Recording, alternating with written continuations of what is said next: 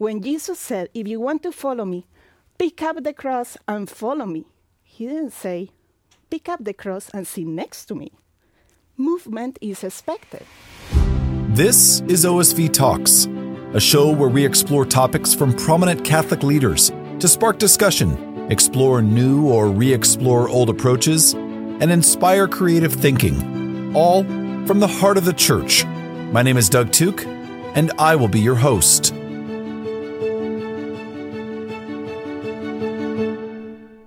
Hi, I am here with Catherine Angulo, my dear friend. Okay, I'm going to get it right. You ready? Program Director of the Thriving Ministry Initiative at Notre Dame. That's correct. And it's still kind of new, right? I mean, is it kind of new? I don't want to get it wrong. 2 years? 3 years. 3 years? 3 years already, yes. You were just in Atlanta. Oh, I know. My gosh. This is really the third full year? The third full year, yeah. In October, I start my 4th year. Oh, my gosh. Tell me what you're doing. What are you doing there?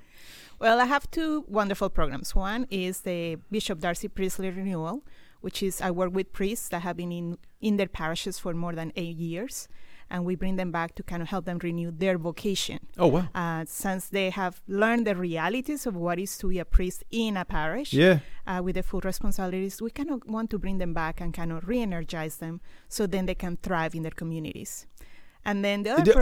Hang on. Is there another version of that anywhere else? No.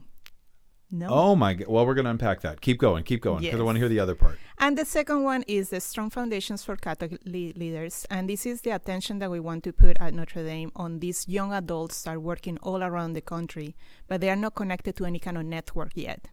And they have been in ministry for more than 8 years, but they're starting to show... They've been in ministry for more than 8 years. Yeah. But they haven't really connected to any kind of network. Correct. That feels like a recipe for not so good. Exactly. Yeah. And our goal is, we have noticed that they have created great, amazing new initiatives, but they don't have that support system. Yeah. And we want to make sure they stay in the church. So what we're doing is we're doing a research with them for more than 2 years to learn what is it that they need to be able to feel solidified, and that they will be able to apply to the big positions in the near future. Wow.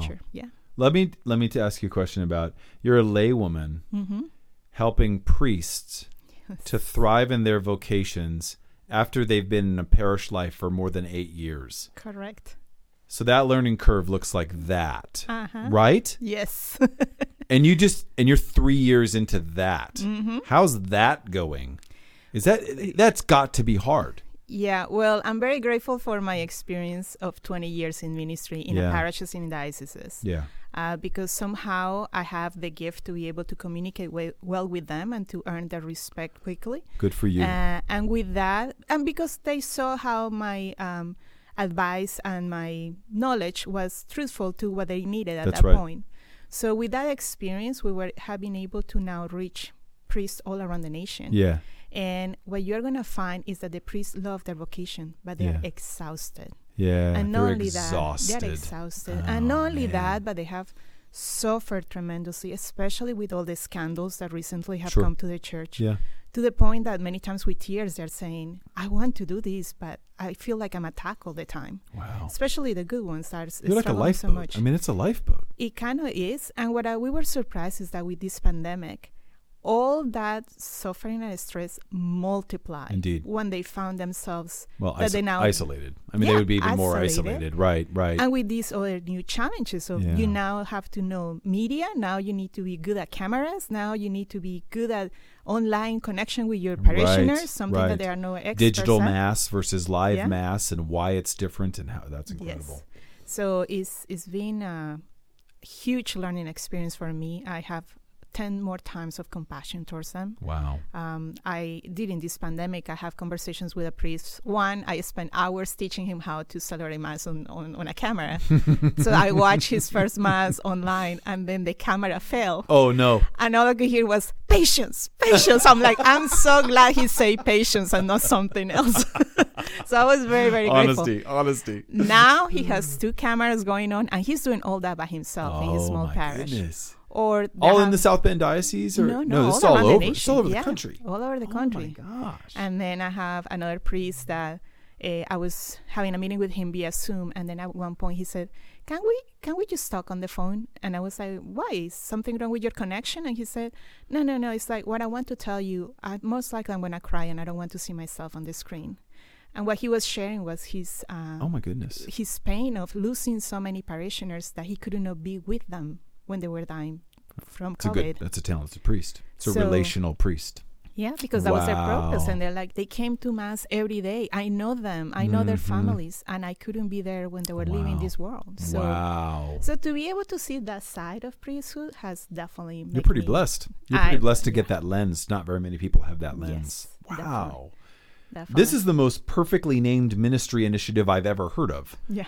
Because you're looking at clergy and you're looking at laity and you're saying, how can I help you thrive? Yes. And you're not saying, oh, are you sad after your first year? Was that hard for you? No, you're saying, oh, you've done this for 8 years. How can I help you thrive? Yes. That's a big deal. It is. Now, I want you to tell me the story because I'm going to get it wrong. But I remember you telling me, I think we were at a restaurant, about you were kind of headhunted for this job, right? Mm-hmm. Okay, correct me when I get it wrong. You're doing diocesan ministry, and you're doing some big stuff in Atlanta. We'll talk about that in a little bit. Yeah. But you go up to Notre Dame, you give a presentation, you literally drop the gloves like a hockey player, and you show your fists, and you start unloading this very transparent message, and they offered you a job when you got done. Is that the story? Very, very close to that. Okay, all right, Yeah. Clean it up. Yeah, well, it was I was very honored to speak in that conference that they had because the main speakers were Bishop Barron and myself and someone else. And I'm going like... You're like, yeah, me and Barron just hanging out. And it was with more than 40 bishops and their delegation. Sure. So it's like, what do you want me to say? I'm like, well, he opens it, you close it. I'm like, I don't think they know me to put me in that kind of position. But what I learned is I just shared where I saw the church at that point. And if it was necessary to mention to the bishops that that's an area that they need to pay attention to, Indeed. I said it. Yeah. If it was for the lay ecclesiastic ministers, if it was for the academic world, I mentioned to laity, academia. Yeah. What else? The priests, the bishops, the clergy and bishops themselves. of this, their care for them. There was media there, so even the Catholic media. Yeah. And then to just let them know where is it that our young people are, and if we really need to connect with them, what is it that we need to do? Yeah. And the interesting part is Bishop Barron didn't get a standing ovations, but I did. Oh, hang on a second. Bishop Barron didn't get a standing ovation, but Catherine did. I love that. So I had a number of friends that were there, and I think I even texted you while you were there, but they were just raving about your just authentic witness. Mm-hmm. That takes courage. Look what it did. Look at, you're changing the church here. Yeah. That's incredible. Yeah, I think I have the best experience, which when I was flying back to Atlanta, one of the bishops was in my plane. And it's the first time I saw a bishop fighting to the person from Delta to change his seat so he could sit right next to me and continue the conversation. But this is not to say, oh, I'm all this. No, you actually can't stand talking about yourself. So this is actually kind of fun for me. No, this is because what the bishops told me after the talk is we knew something wasn't working. We just didn't know what it was. Yeah. And you mentioned it simply and concretely. So now we can take action towards it. Does that light a fire for you? Yes. Yeah. That clarity. I think you've been doing this a long time in your career because you say things like, I'm not interested in the spotlight. I'm interested in enabling people's gifts. You've said that to me before. Mm-hmm. Let's talk about Atlanta. That was a big deal. You went from Raleigh, North Carolina to Atlanta. I knew you in Raleigh. We got to work together a number of times. It was an absolute honor. Smaller diocese, very rural. Yeah. Atlanta comes calling. That place is monstrous. It is huge. They're doing incredible things. Yes. Now get this story right for me because I love this one too. You kind of get invited to dream, right? Didn't you kind of get invited to dream? Yes. Like to write a big old budget of what would you do, Catherine? How do you do this? And then you did it. Yeah. And it was big. And you brought it to the bishop and you thought, well, he's going to let me do at least one of these 5,000 things. And he turns to you and says, yeah, that looks good. Go do that. And then you're like, oh no, now I got to do it all. Is that kind of true? It is true. Tell me about some of the big initiatives that you wanted to get going in Atlanta. Well, I wanted to start this idea that confirmation, really, the contact between a bishop and the students in confirmation is minimum. I will remember in the other contact between a bishop and the confirmation students / candidates. Yes. It's just minimum. It's basically a day, right? Exactly. It's a rite. Yeah. Yeah. So I will never forget in Atlanta, but in another diocese, where I was helping a bishop in a youth event, and I could hear the teenagers saying, "Who is that guy?" Wow. I don't know, but he comes every month. Who is that guy? So I don't know. But he comes out here once a year. So I was praying that Wow. the bishop wasn't listening to that. Yeah. But that's what made me realize we need to change that. Yeah. And the other part is that we really don't give a space for the youth to give their witness testimony to others. You and I have talked about this exhaustively. Yeah. This is a good one. So for Yeah. that reason, I was like, why we don't give them the space Yeah. where confirmation students can talk to other confirmation students from other areas in the same diocese, Yeah. giving their testimony. And I'm not talking that I was looking for the perfect stories of, I started confirmation not and now possible. I'm the holiest of Yeah, holies. of course. No, the reality of where they were at, what Yeah. they were thinking, where are they strong and where they are struggling with. And give them that space, but at the same time, use that venue to let the bishops start to talk to the youth in a different manner than a letter, Yeah. in a different manner than just the homily that they have prepared for all the confirmations. Yeah. So something that I started to do with the bishops is I started to ask them some questions from their youth, not the typical ones, but weird ones. And Yeah. I started to ask them for pictures. Oh, yeah. So, for example, you will find Cardinal Gregory, for example, with a big afro picture, Cardinal afro Gregory hair. from Washington, D.C. with an And- afro. And all It the has been kids published. were looking at it going like, he's like us. Like they were so I love it. loving it. The And then humanity of the church.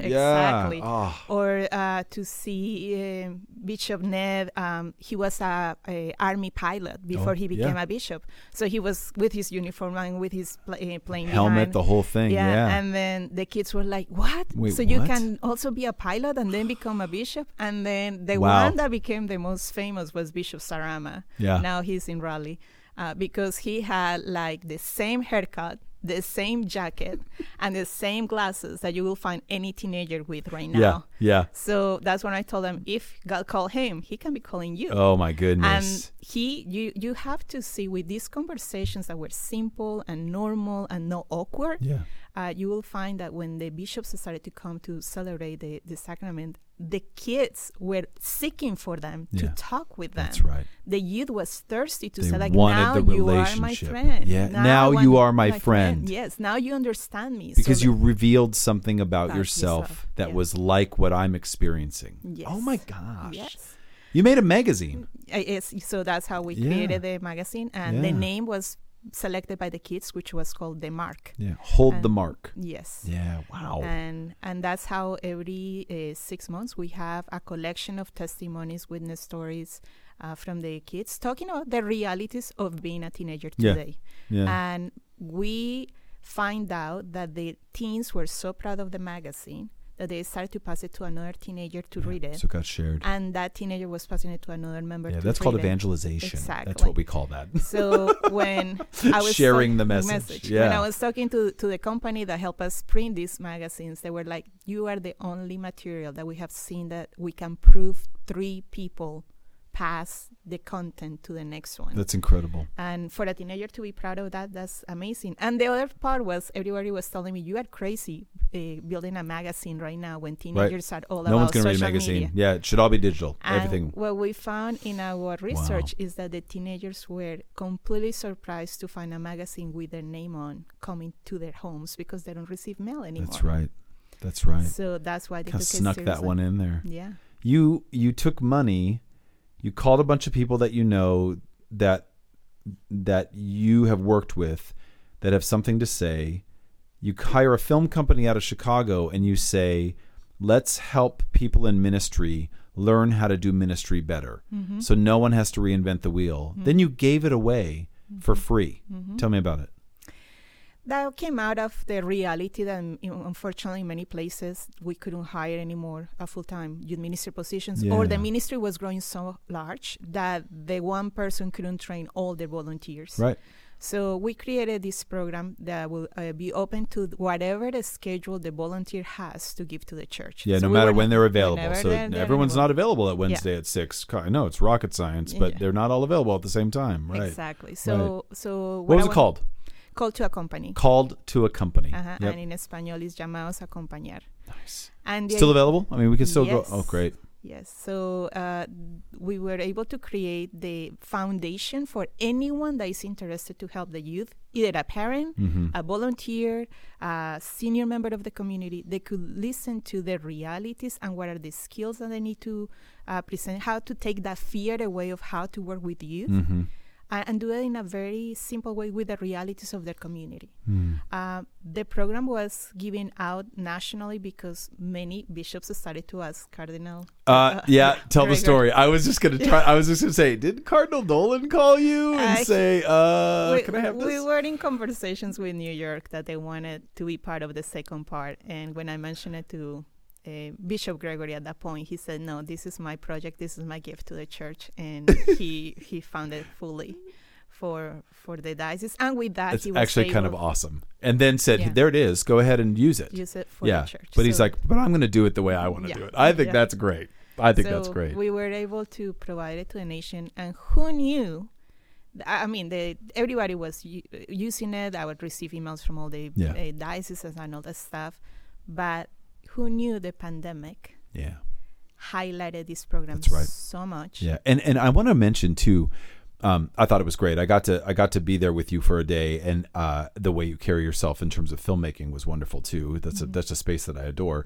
But when you said you really found a lot of talent in the Hispanic Latino community, but you didn't say, oh yeah, the Anglo film is this, so go ahead and replicate that in Spanish. You didn't do that. You said, what is the Hispanic Latino cultural version of this thing? And then it's really a completely different set of films that are reaching a cultural need. I thought that was visionary. I thought that was awesome. Yeah. Did you just come up with that, or were you like, I just really feel like this is the way it needs to be? That comes from the experience of helping people in parishes. Yeah. And when you know that they have a large diversity community, that tension that exists of how we can provide the same high quality to both communities, satisfying their own needs, is very hard to find. It's not a book, it's not a magazine, it's not a video, it's a unique content. But sadly, what I found in many places is that the content for one language was a lot higher than the one for the other language. And what I wanted to guarantee with this program is that no matter what culture took the program, they will receive the best of the best. And they did. And they did. You did it. Yeah, you did it. Wow. That stuff costs money. That's the big, that's when everybody starts waving the flags of their concerns. But you went out and you got it. You also had a leadership that said, you betcha, I'm going to do this. Yeah. Yeah. Incredible. I definitely have their support. And the beauty is that during the pandemic, the program actually doubled or tripled. This is 4 years after filming it. I don't doubt it. So it's just amazing. You also did the topics the way that you did it. I don't feel like it's going to age itself quickly. Everything has a shelf life. I understand that. But I don't feel like it's going to age itself that quickly. Some of the haircuts might age themselves pretty quickly. That could go devastatingly poorly. But what do you do? Who inspires you? Who are your role models? Who are the heroes that have turned you on to the life that you have?